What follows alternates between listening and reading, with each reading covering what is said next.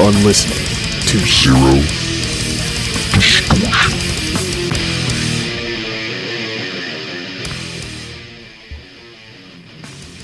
And what do we do when we fall off the horse, Master Wayne? We get back on.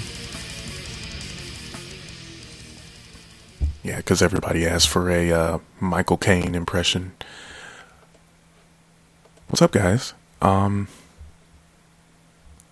Back in the saddle. Back on top of things. February has sucked so far. It's been pretty rough.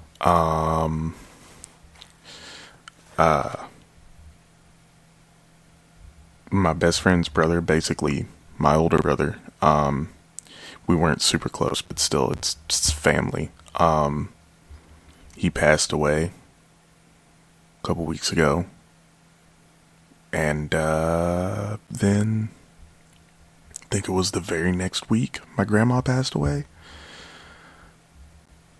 At least with grandma, it's like she was 92. She was tired. She was ready to go home and see grandpa. So I can at least be glad that they're all having a good time, hanging out back again together in the afterlife. So, but it still is not fun. Some mild feeling like 2014. Like in my brain is like, oh no, it's happening again. Like people are starting to drop like flies. Although I know it's just, that's just how things happen sometimes. But I think I'll be okay.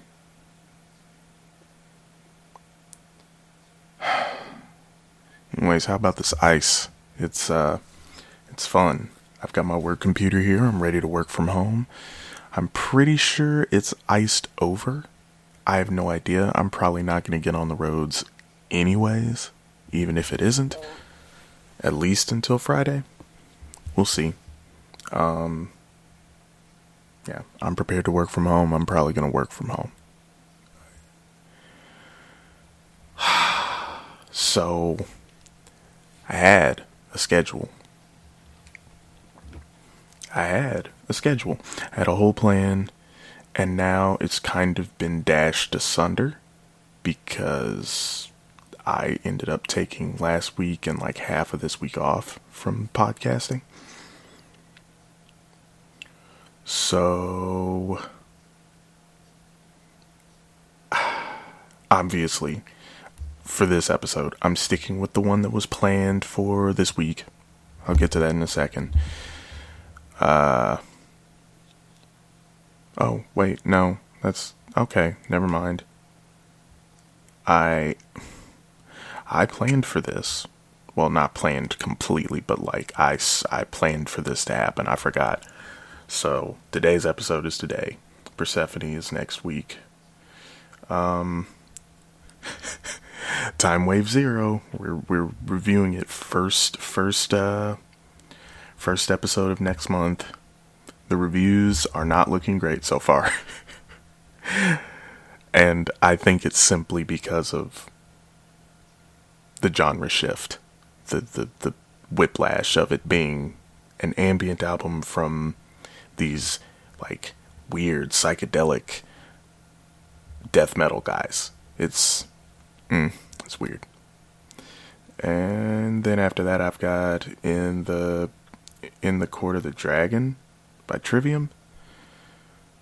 That one can probably move back, cause why didn't anyone tell me that Allegiant had an album coming out this Friday, tomorrow?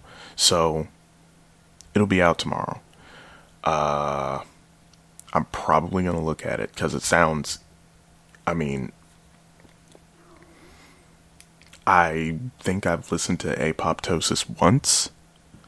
Proponent for Sentience is it's top-notch stuff. I love Proponent for Sentience.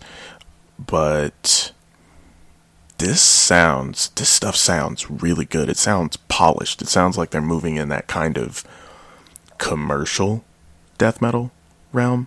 I use quotes there. Kind of like Rivers of Nile, and I think I said the same thing about Black Crown Initiate on their last album.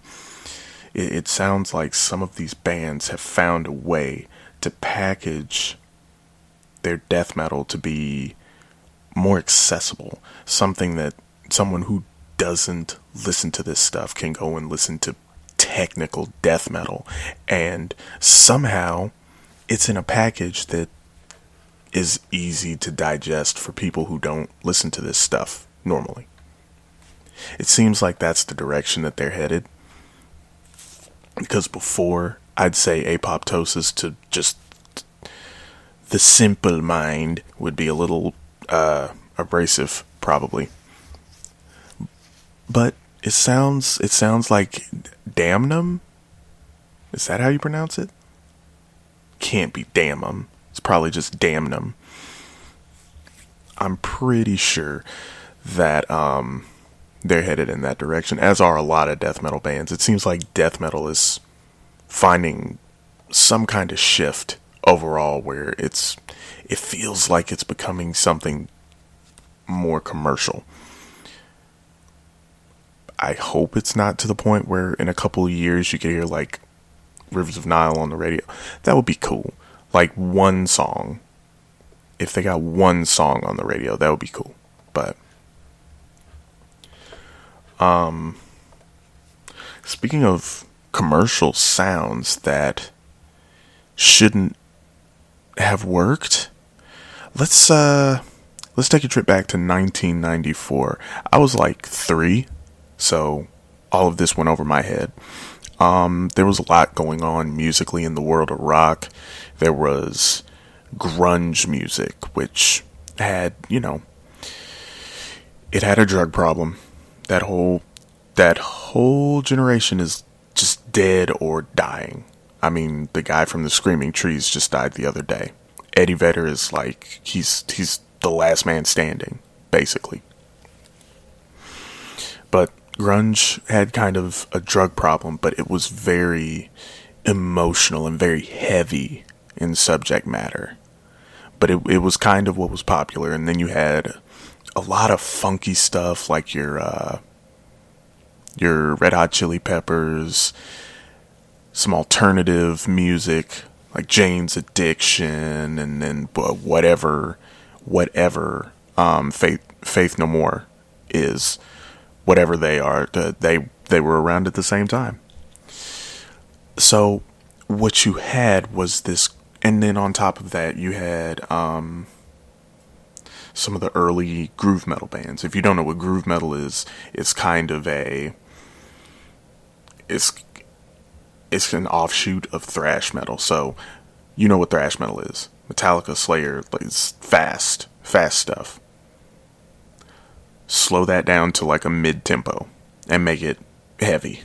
Like down-tune the guitars. So we're talking, Machine Head, Prong, Devil Driver, Lamb of God. Even though those bands can get pretty fast, it's just typically it's at a mid-tempo. Some of the earlier examples, like some of the Godfathers, would be, Prong I already said, but Pantera from Cowboys from Hell on, and Exhorder, who I'm not super familiar with, but they're always mentioned as a progenitor of, or a godfather, if you will, of groove metal. So all of this stuff is going on. Death metal is a thing at this point. We've already got quite a few bands going on. And then something happened in 1993. There was a melding, kind of a melting together of a lot of different pieces of these different genres. I mean, taking some hip hop influence, a little bit of funkiness when it comes to the beat, a strange foreign way of playing the bass, but still kind of a hooky, catchy, radio friendly structure to the music itself. And very, very angsty lyrics. Now at the beginning, they're pretty dark.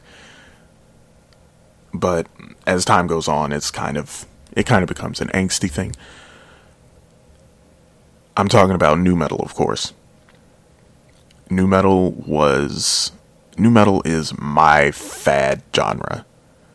I like metalcore, like melodic metalcore, the mid-2000s metalcore.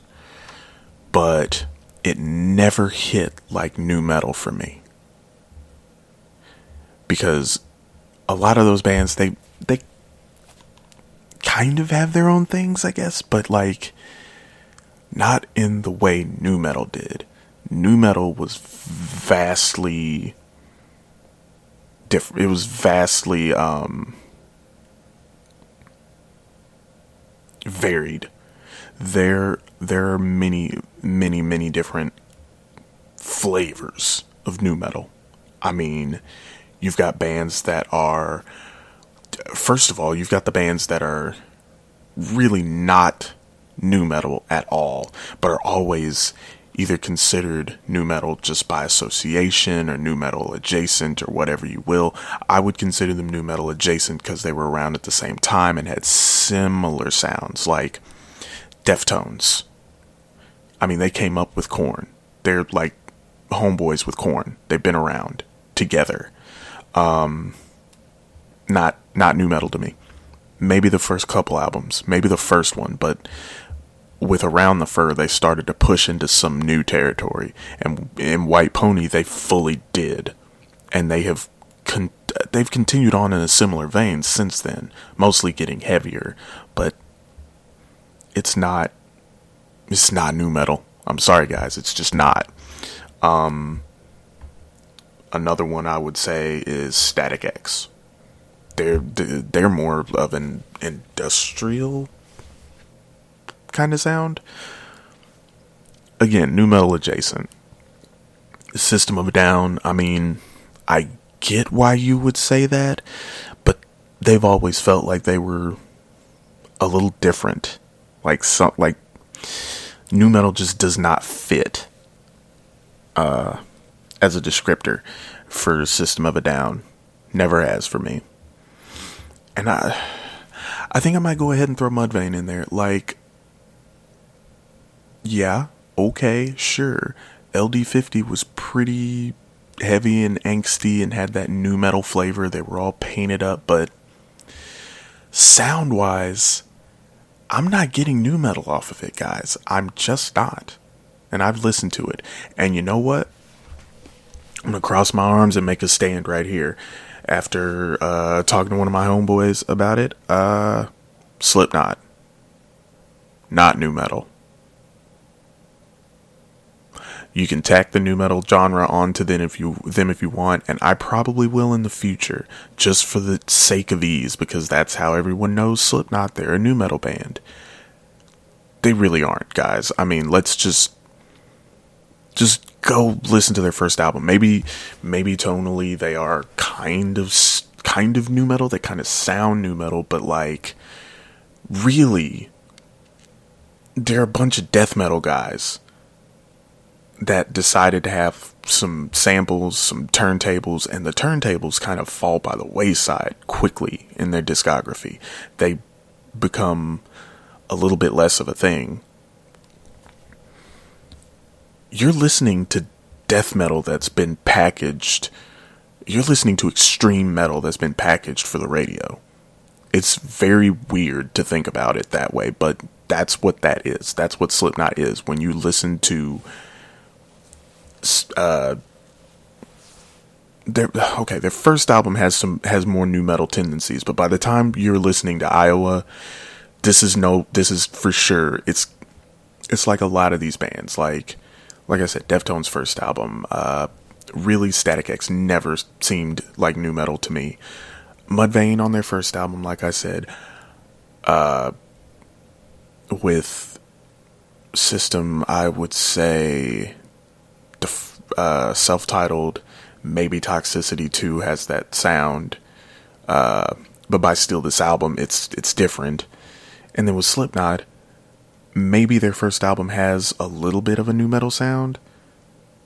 I mean, okay, fair enough. Their first 2 albums have nu metal sounds, but go listen to People Equals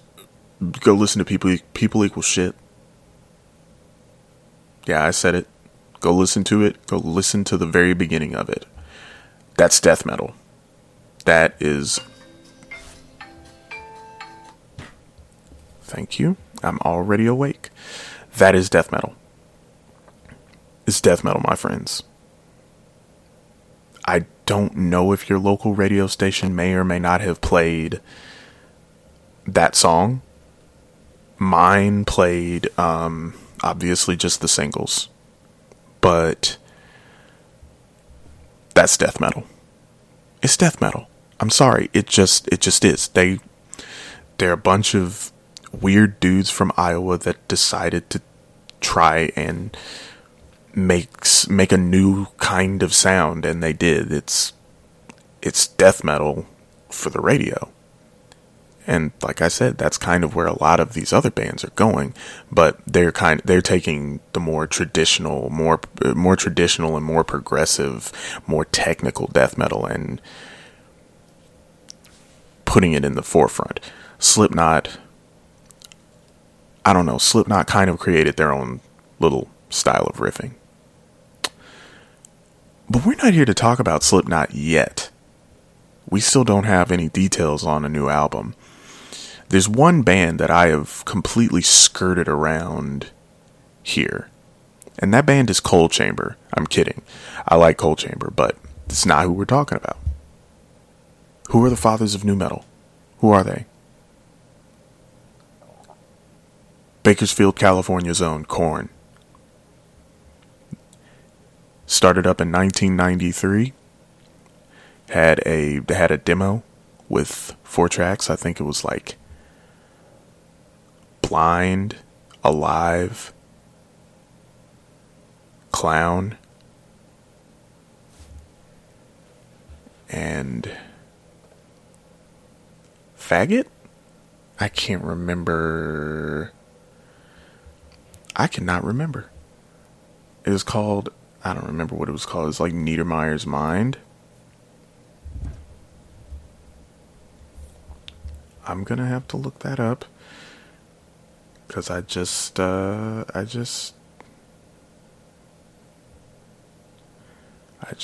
of it.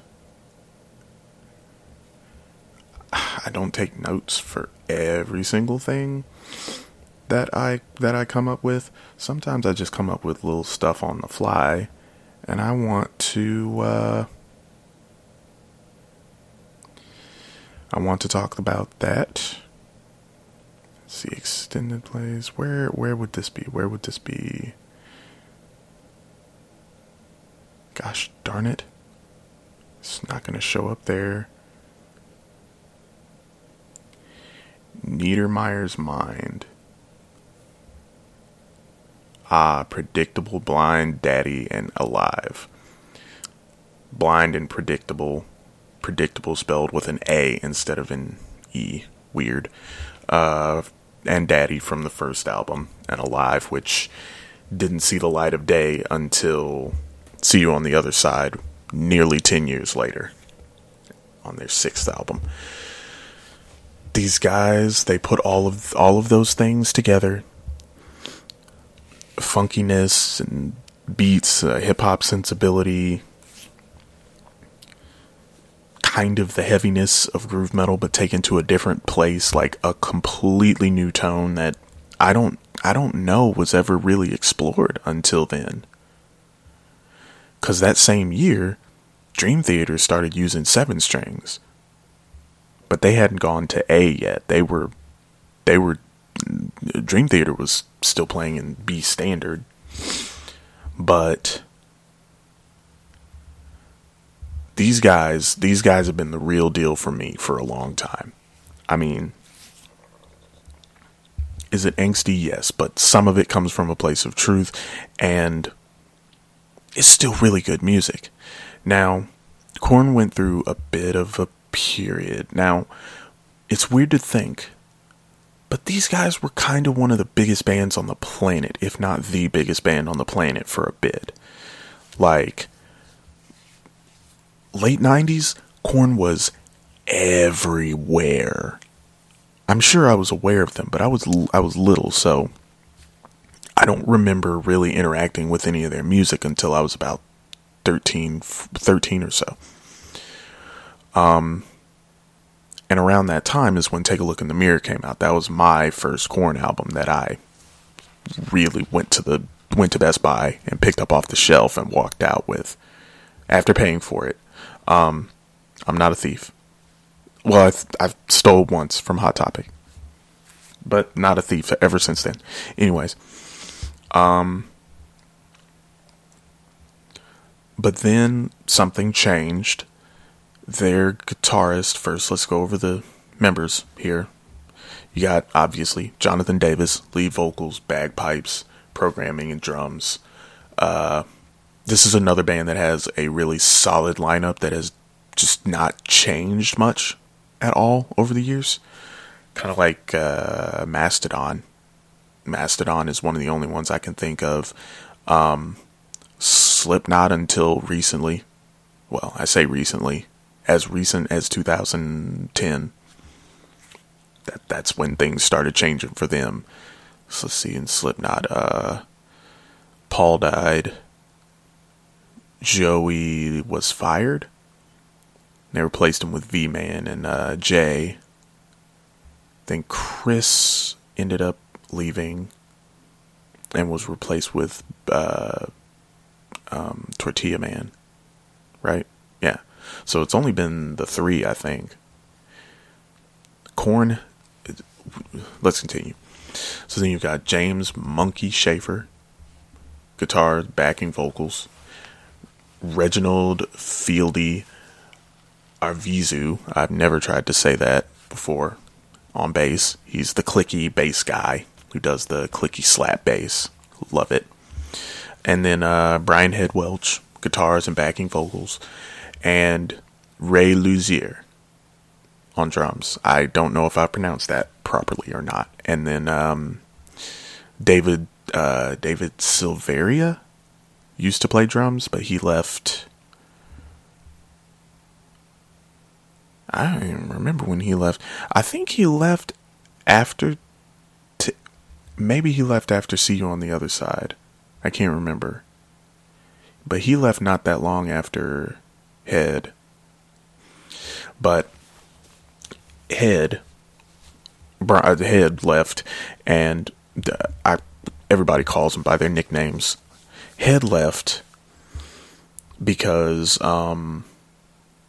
he was starting to feel like the music that they were making was affecting his family and affecting things in a bad way. He was a bad drug addict.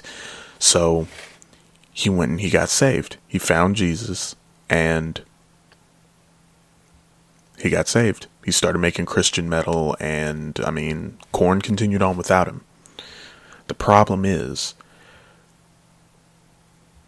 see, they put out See You on the Other Side after Take a Look in the Mirror, which was the last album with Head.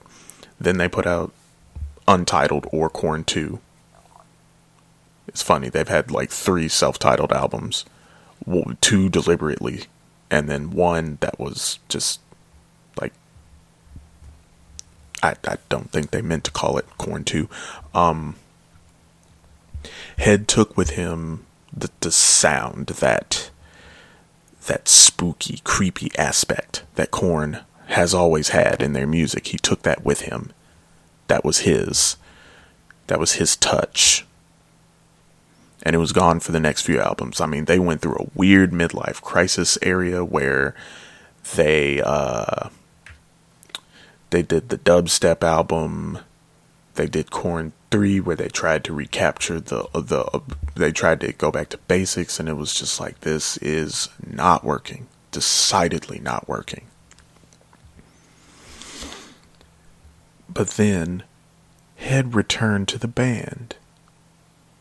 I think he returned for the very first time on stage during, not Family Values, it was some tour. And then it came out that he was rejoining the band full time. And I could not have been more excited. Now, I have not listened to the Paradigm Shift in full, because I just hadn't listened to it. But what I did hear, I was like, oh my god, Korn is back. But I did listen to the Serenity of Suffering all the way through. That album, it's like they've been reinvigorated. Like the Korn of late 90s was back. Then they went through some tragedy, and I think before their next album, they had Jonathan Davis's mother and wife died, so like a huge double tragedy. But at this point, these guys, they're all former heavy drug users, drug addicts. They knew as kids. They got famous, and they found ways to cope with the stresses of life and the stresses of fame, the way most stars do, with heavy drugs and alcohol. And well, now they're like 40 and 50 years old with kids and families. They found new ways to cope. And the way that Jonathan Davis coped was he got in the studio and he put his pain into his music, and they created The Nothing. And it's a dark album. It's a scary album. It's a dark one. It's really dark because of that. Because that's him processing his feelings and his just... It's another one of those kind of real sounding things that they've done. Kind of like Daddy. It's kind of scary sounding. I don't listen to it much. I haven't listened to it really since it came out. It's just the stuff that's tacked along with it is just very troublesome to me. But then a few weeks ago, they released Requiem. Their very first single from it is called Start the Healing. And to me, that's what this album is about. It sounds like trying to come back around. Like The Nothing was not wallowing in your sorrows, but processing your feelings and processing your anger and sadness. Maybe not in a healthy way, but in a healthier way than it used to be. Requiem, sound-wise, it sounds like healing. It sounds like coming back around, getting back up on your feet, and trying to get back out there. And I know that's not an easy thing to do. So, yeah. 30 minutes in, let's get to it. I have to work today. So my first impression was, kind of like The Nothing. I really, really, really like Serenity of Suffering, but when I looked at The Nothing, I was like, it's good. It's not as good as old Korn, though. Nothing's going to be as good as old Korn. You have to get that through your mind. Not the same about this album. It's pretty good. Could be better. Not bad at all. After time, I've come to find it to be a lot better than I originally thought. It's fun. It's got a lot of nice chunky moments. It's only got a couple of moments where I'm kind of not there with it, but really, it's a fun album. Let's kind of start taking some bites out of it. So First up, we got Forgotten. That's the second single. It's a little bit of a weird, bouncy start to the album. Some interesting drumming, kind of like tapping on the edge of the drum. I guess. I'm not a drummer. I just think that's what it is. And the verse brings in that trademark spooky atmosphere Korn is known for. The chorus has a little bit of a different kind of feel. It's not exactly upbeat, but it's a bit more hopeful. Like the way these songs sound,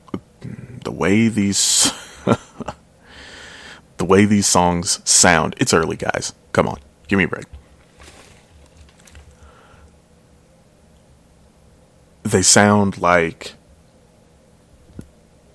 I just imagine someone kind of getting up off the ground and just looking up at the sky. Like you've got to move forward and you've got to overcome, but it's going to be tough, but you can do it. It's very hopeful music.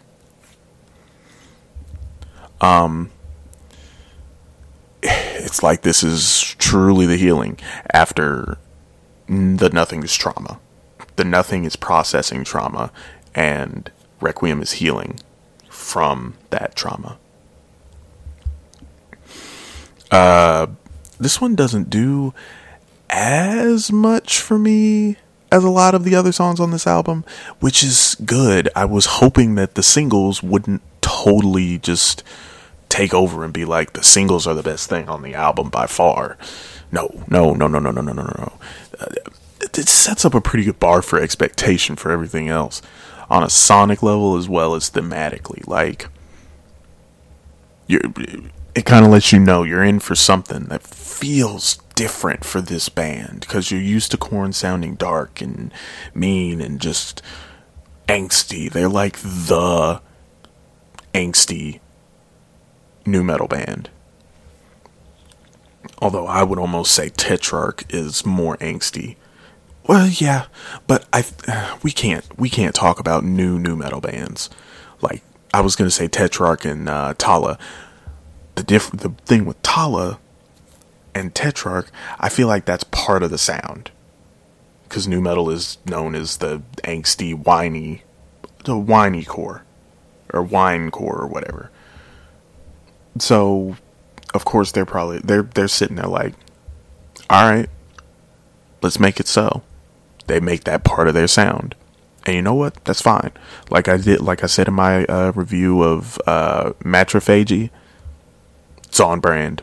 The angst is on brand. That's literally what they're going for. That's part of the sound, just like it was for Korn, or is. It kind of is. On to Let the Dark Do the Rest. It's a freaking scary and heavy song. At first, it seems like they're getting up to their usual, even into the verse. But it still carries that sense of hope again, like in the chorus. The chorus is weird for me. Like, I do like it, but I don't know. Some of the lyrics, I'm just not sure if lyrically it's there for me. musically yes, and feel wise it's very much so there. I do like it. It doesn't do it for me as much as some of the other stuff to come, but it's still good. I'm not sure how to articulate how it makes me feel. Like, I didn't like it, but I grew to like it. But it's still weird. I don't know. And the bridge has a nice tremolo in the background. Kind of reminds me of the bridge in Falling Away From Me. And the end is pretty heavy. Has the feel I was wondering if I'd really get to feel on this album. Because the first couple of songs, you're kind of like, are you going to get that angry at the world feel that you're used to hearing from Korn? And for a minute, I wasn't quite sure. Because I'd heard Start the Healing, and it's different. And that's the next song. And I'd heard Forgotten. And that was the last song. And now I'm hearing this one, and they all have this similar air about them. And I wasn't sure if I was going to get kind of the sound I wanted from this band here or maybe ever again. It's kind of a silly thought now. It's been a while since I wrote these. I was planning on doing Metanoia first because I was really excited about that album, but it's harder to process just musically. And I just haven't. I wrote this one first because this was easier, and then I was going to write Metanoia, and then I was going to see if I could possibly record them at the same time and have a couple of weeks done. But then, life happened, so I don't know.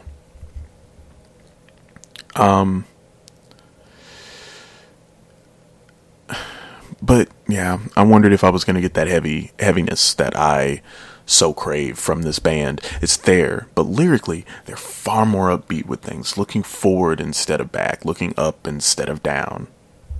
I mean, it's great. It's great. I enjoy this song. The chorus is weird, but hey, it's going to happen. So now we finally get to the very first single, Start the Healing. This one sounds a bit more melancholy than the others, but again, it's like super upbeat, especially in comparison to Korn's everything else. Has Korn ever made anything that sounded upbeat to this point? This album sounds so different to me. It surprises me to hear one of my angsty staples from adolescence sound this way. But it makes me genuinely happy, because it means that they've grown, and as adults, they're finding ways to deal with their issues. You get it? Deal with their issues. Huh? No? Don't quit your day job? Fine. I know I'm a good comedian. You guys just don't know good jokes. Anyways, yeah, they found good, real ways. When your music really becomes your therapy, and you can just go to therapy, go in the studio and make music instead of doing coke or smack or speed or any of that stuff. To me, that's a big step. That means that you've really made it. There's some bands out there I wish I could have seen make it to that same place. Back to the song, the bridge kind of leaves something to be desired, but I mean, the chorus makes up for that. The chorus in this song it's still really upbeat, but it's kind of dark. It makes for a very fun song, but there's still better to be had here. Like, it's a great song, but once you get past the first 3 songs, it starts to pick up even more. It's this album's interesting. It's very short too. It's only 32 minutes. I mean, that's like, wow. It's usually Korn albums are like 10 to 12. Normal length songs. I expected that, but just 9. It's a nice, compact kind of package. We've had a lot of bands making really long albums from last year, this year. I mean, 78 minutes. I mean, we've had 75 minutes, 78 minutes. We've had like 85 minutes, double albums. And then on the other hand, I've covered some that are under 30 minutes long. Moving right along. Lost in the Grandeur. It's very heavy starting off. This one kind of sounds like old school. My old school for Korn. Take a look in the Mirror era is what came to mind for me. See, that's when I got into them. There are different sounds for them. Their first couple albums have that experimental kind of clickiness and just like they've got a certain like extra dark air to them. But then like the next couple are a little bit more commercial sounding. Well, really, I would almost put Untouchables in there too. But Untouchables kind of started to reach into some other areas. Then Take a Look in the Mirror, it's like really dark and really heavy and aggressive. And then everything is weird after that. Everything. Every album is different from the last. I mean, See You on the Other Side is... It sounds like they're trying to keep up the momentum they had from Take a Look in the Mirror, but having trouble. Untitled, I never listened to, but it kind of sounded the same, but further afield than See You on the Other Side. Path to Totality is like about as far afield as you can possibly go. Now, I'm not saying the stuff I heard from it isn't fun, but it's just not my preferred brand of tea, my preferred style of tea. I'd like maybe an Earl Grey, but this is more of a sleepy time. Does that make sense? I don't know tea. I just know that those are two types of tea. I don't know. And then Korn 3, I liked it when I first heard it, but now I've gone back and listened and I'm like, it just feels like they're reaching for stuff and not finding it. But yeah, this song makes me think of Take a Look in the Mirror era. It sounds like it could have been an outtake from that time. It really does. The chorus is kind of more downbeat than the previous ones, which is a little weird. And then the bridge is like old first 3 albums Korn. Like, it slows and it's jazzy, like bass, tortured Jonathan Davis that really where it sounds like he's clenching his teeth and he's shaking, like that. Oh my god. It sounds like old Korn. It's so good. He's on top of his game. He's still angry, but not for the old reasons. Like, it feels good. When listening to Daddy, when he storms out of there crying, it sucks because he probably went away to do drugs to kind of take himself away from that.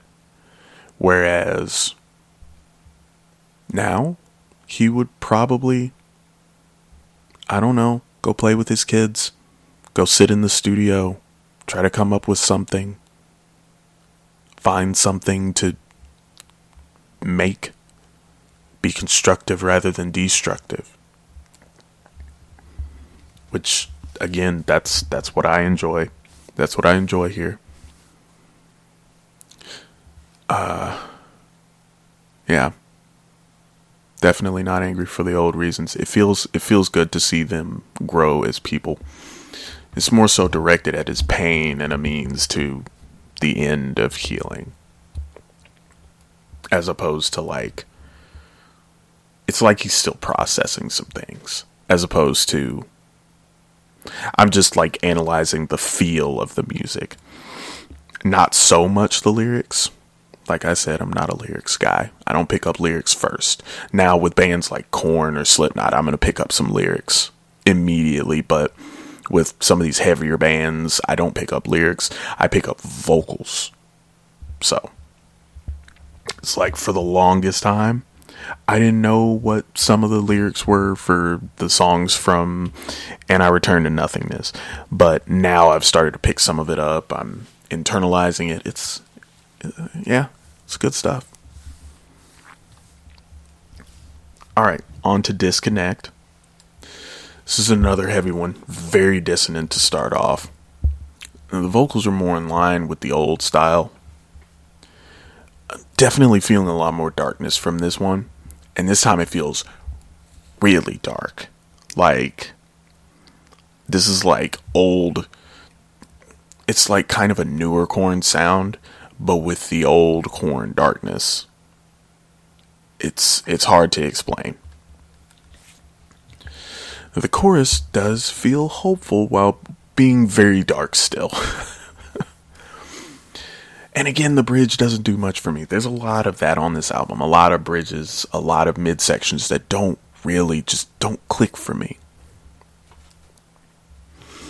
Now, this song sounds like it's kind of searching for hope. Like it's on the way there. Part of the process. It's a very nice song. Very nice. I enjoyed this song. These two very middle songs on the album, I enjoy them both a lot. I mean, we're kind of going to hit some ebbs and flows here coming up, but I mean, that's every album, isn't it? Not really. There's some albums that are, I mean, nigh untouchable. There's some albums that have no boring moments. Odyssey to the West by the Slice the Cake, for instance. I really want to do an analysis of that, but I am so scared because it's a crazy story. Ugh, man. One day. So now we get Hopeless and Beaten. This is a different sound to start with. It doesn't have the griminess that they usually come at you with. Though that's not what hurts the song. It's just kind of flat, really. It never really does anything to ramp up from the last songs or even from the last part of itself. It just kind of sticks in one spot. The main riff reminds me of Gigantium from Hushed and Grim. And Gigantium, I feel like Gigantium has a similar feel too, because it kind of has this, not droning, but it kind of stays in one place for most of the song. It didn't do that much for me. Like I said, as I've gone on, I've realized that the first disc of Hushed and Grim is fantastic. It is Mastodon at their finest. The second disc is like, some of this stuff could have been cut.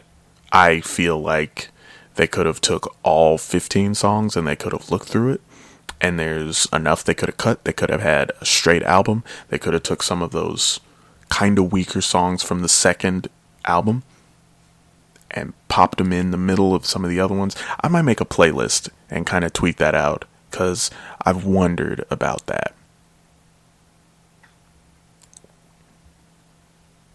Yeah, I think I'm going to make a YouTube music playlist of that here shortly. At some point. Now, the song does get some chunky moments near the end, but overall, it doesn't do much at all for me. Like, this one is just a miss, honestly. And it's gonna happen. It happens. I mean, these guys have been around for almost 30 years. 28 years now. Yeah, 2022.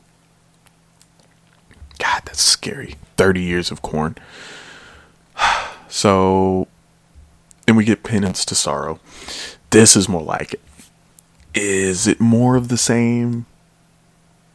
Yeah, but that's what you come to Korn for? Is like, do you really expect Fear Factory to sound any different?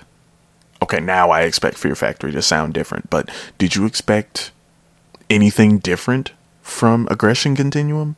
Did I expect anything like truly profoundly different from Genesis from the Deftones? No, because these aren't those kinds of bands. Devil Driver's been making essentially, I think they've essentially been making the same album since around like 2007, like Last Kind Words, Pray for Villains, Beast. I think they've been making similar albums. Disturbed, they started with 10,000 Fists, and Indestructible, Asylum, very similar albums. What's another one? I can't say Lamb of God. They have changed a fair bit. And besides, I don't listen to them very much. There's some bands that they have kind of a core sound that you know they're probably going to stick to. And Korn is one of those bands. it's a lot of the same, but again, it's one of those things when you're a popular band, you're on the radio, you know how to package that same formula in numerous different ways to make it feel different and sound different, package these songs differently to where they have their own personality and they're all fun on their own. It doesn't all have to sound different. It can get bad when you've got songs that literally sound the same. Like on Faceless by Godsmack. Back-to-back songs too. The title track, Faceless and Changes. The choruses are similar. The choruses have a similar sound.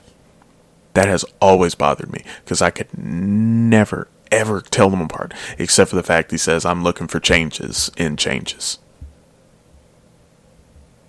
And he says, you're faceless. You're faceless? It's been a while since I listened to Faceless. I might listen to that today while I'm working. I might go listen to my my Space Camp 4.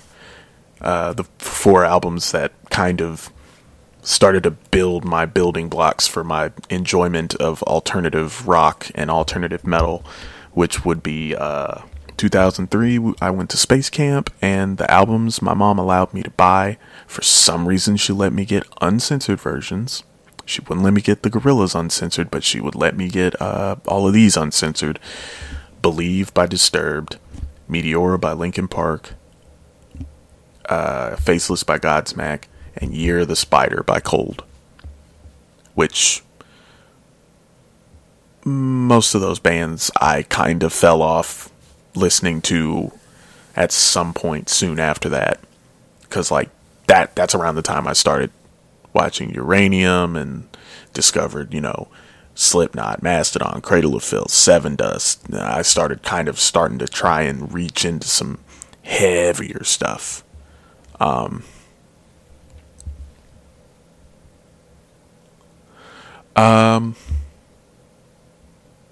yeah, you come to Korn for more of the same. More of the same is not a bad thing. More of the same is the bad thing when the same sounds the same. The same doesn't always have to sound the same. Korn songs pretty much do the same thing. A lot of them do the same thing. But they don't all sound or feel the same. Even on the same album. You can look at Here to Stay, Thoughtless, and Hating. They don't sound the same. But they are all on the same album, and 2 of them I think are back to back, if I remember correctly. If I can get to Korn real quick here. Hey, look at that. I'm on Slipknot. Fans also might like Korn, of course, because you're all angsty nobodies. Yep. Because I've listened to Untouchables 100,000 times. Here to Stay is track 1. Thoughtless is 6. Hating is 7. I mean, there's so many different sounds on Untouchables alone. It's a different kind of album. Anyways, so this song has probably one of the strongest choruses, and I think my favorite bridge of all, which isn't saying much because a lot of the bridges are just kind of like, just in one ear, I wouldn't say in one ear, out the other, just not that great. And then there's the one from, Disconnect? That was like what was the one? It was Lost in the Grandeur, that has like the slow, old school Korn feel. Love it. But this one may be my favorite bridge on the album. I'm a little down that it's so short. It's such a short song. It's a very fun song, but it almost could have been padded.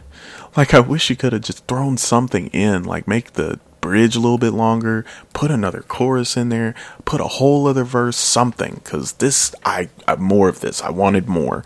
I really wanted more of Penance to Sorrow. It is a fun song. And up next, we've got My Confession. It's nice and chunky.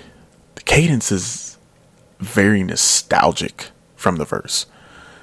And the guitar work in the pre-chorus is pretty different. It's pretty fast. It's pretty metal. It's pretty not Korn, because decidedly Korn, they shied away from solos because other people were doing solos, so they wanted to do something different. And I mean, they could have done solos.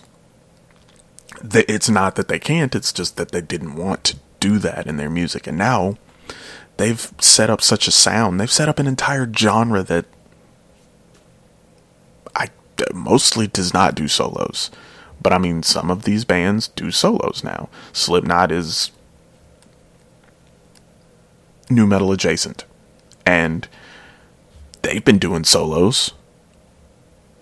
I mean, but solos just, they kind of blueprinted nu metal, and when they wrote those blueprints, solos were not a part of it. Solos were not included. And for the most part, that's still how it is. I think Tetrarch plays some solos, because their guitarist, what's her name, Dallas, she's kind of been touted as one of those guitarists to look out for. She's really good. Now,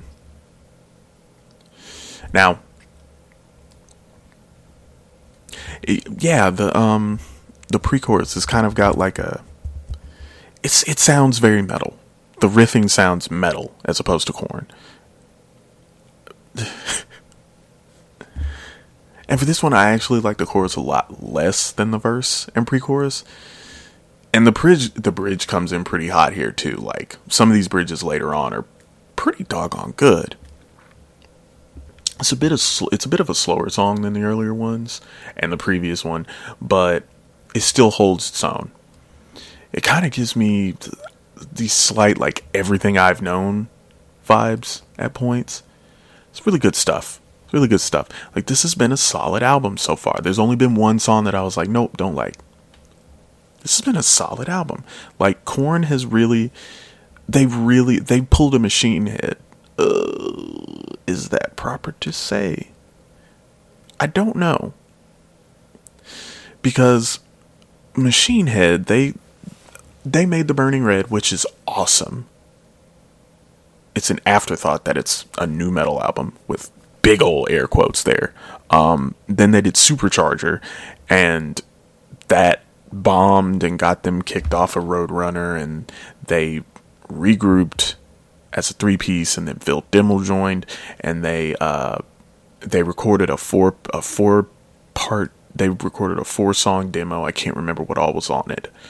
I know Descend the Shades of Night was one of them. And I think, not Seasons Wither, but Days Turn Blue to Gray. It was a 4-track demo. They sent it out. Roadrunner picked them back up, and they came back strong and hard with Through the Ashes of Empires. And then they came back even stronger with The Blackening, one of my favorite albums of all time. Still holds up to this day. It still holds up. The Blackening is master of puppets for a new generation. Outright. And then Locust was just about as good as The Blackening. It was under it. And then, I don't know, Bloodstone and Diamond wasn't as good from what I heard. I never listened to it. I kind of fell off from Machine Head after Locust. And then, from what I've heard, Catharsis was not good. Had some weird stuff. But from what I'm hearing, their new album they just finished is like The Blackening 2. And the stuff from the EP is vicious. It is good stuff. I can't wait. Anyways, we're not talking about Machine Head. Let's wrap this up. Worst is on its way. Very heavy and offbeat song. It slows a bit in the verse, but the chorus still shines a considerable amount. The bridge picks things up a lot. We get some nice scatting, and I haven't heard that in so long. There was a very quiet acoustic bit, but the song is a little boring. It doesn't do a lot for me, really. It's not bad, but not great either. The bass part of the end is a little nice. But, I mean, overall, it's a little bit of a boring end to the album. But overall, the album is really good. It's strong. Some good, strong stuff. And I mean, the Nothing had some strong stuff too. I still think the Serenity of Suffering is about as good as they've been since their comeback with Head. But I definitely recommend this. If you're a Korn fan, you're a nu metal fan, go listen to the granddaddies of nu metal. See how it's done. These guys they're still good. I wouldn't say it's great as some of their stuff in the past has been. I would say it's still really good and it's solid. It's a definite recommend for me. I enjoyed it. I enjoy it a lot.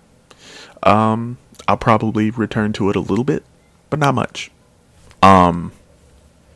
So as far as rankings go, Hopeless and Beaten is at the bottom. It just bored me.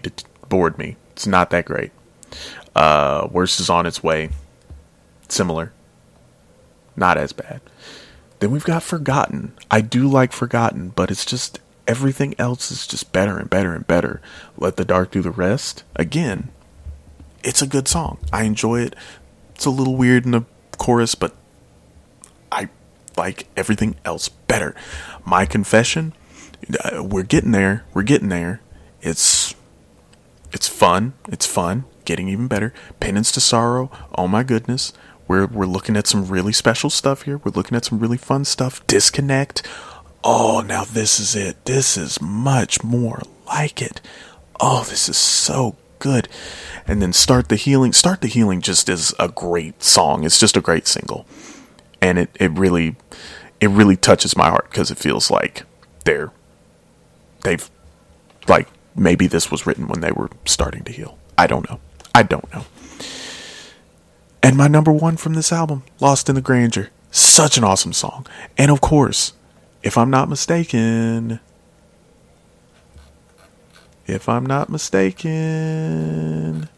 come on, scroll please. Oh. It looks like, is there just like a visualization I think there's just a visualization for all of the songs. I see Hopeless and Beaten, Worst is on its way, Penance to Sorrow, Let's Dark Do the Rest, My Confession.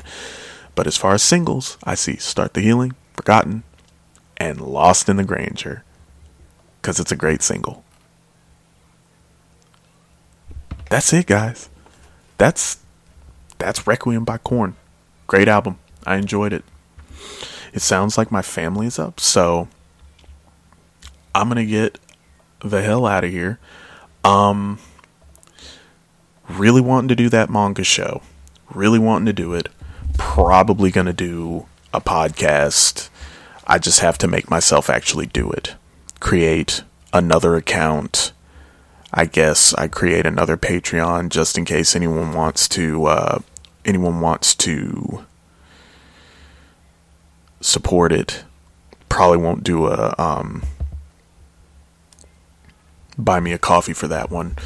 This one, the buy me a coffee's not going anywhere because I mean it's me and my buddy David Peterson to the moon, to the moon, my friend. Yeah. So I'm hoping to get back on schedule this upcoming week. This upcoming week, we're finally gonna look back and take a look at one of my more anticipated albums of this year, Metanoia by Persephone. And also, you're going to get to hear firsthand a very, very tiny niblet of how I feel about Time Wave Zero. So, I just pointed up in the air and then, like, I don't know, I was going to quip something and then it just, I don't know, totally went away from me. So, yeah, I guess I'll see you guys next week.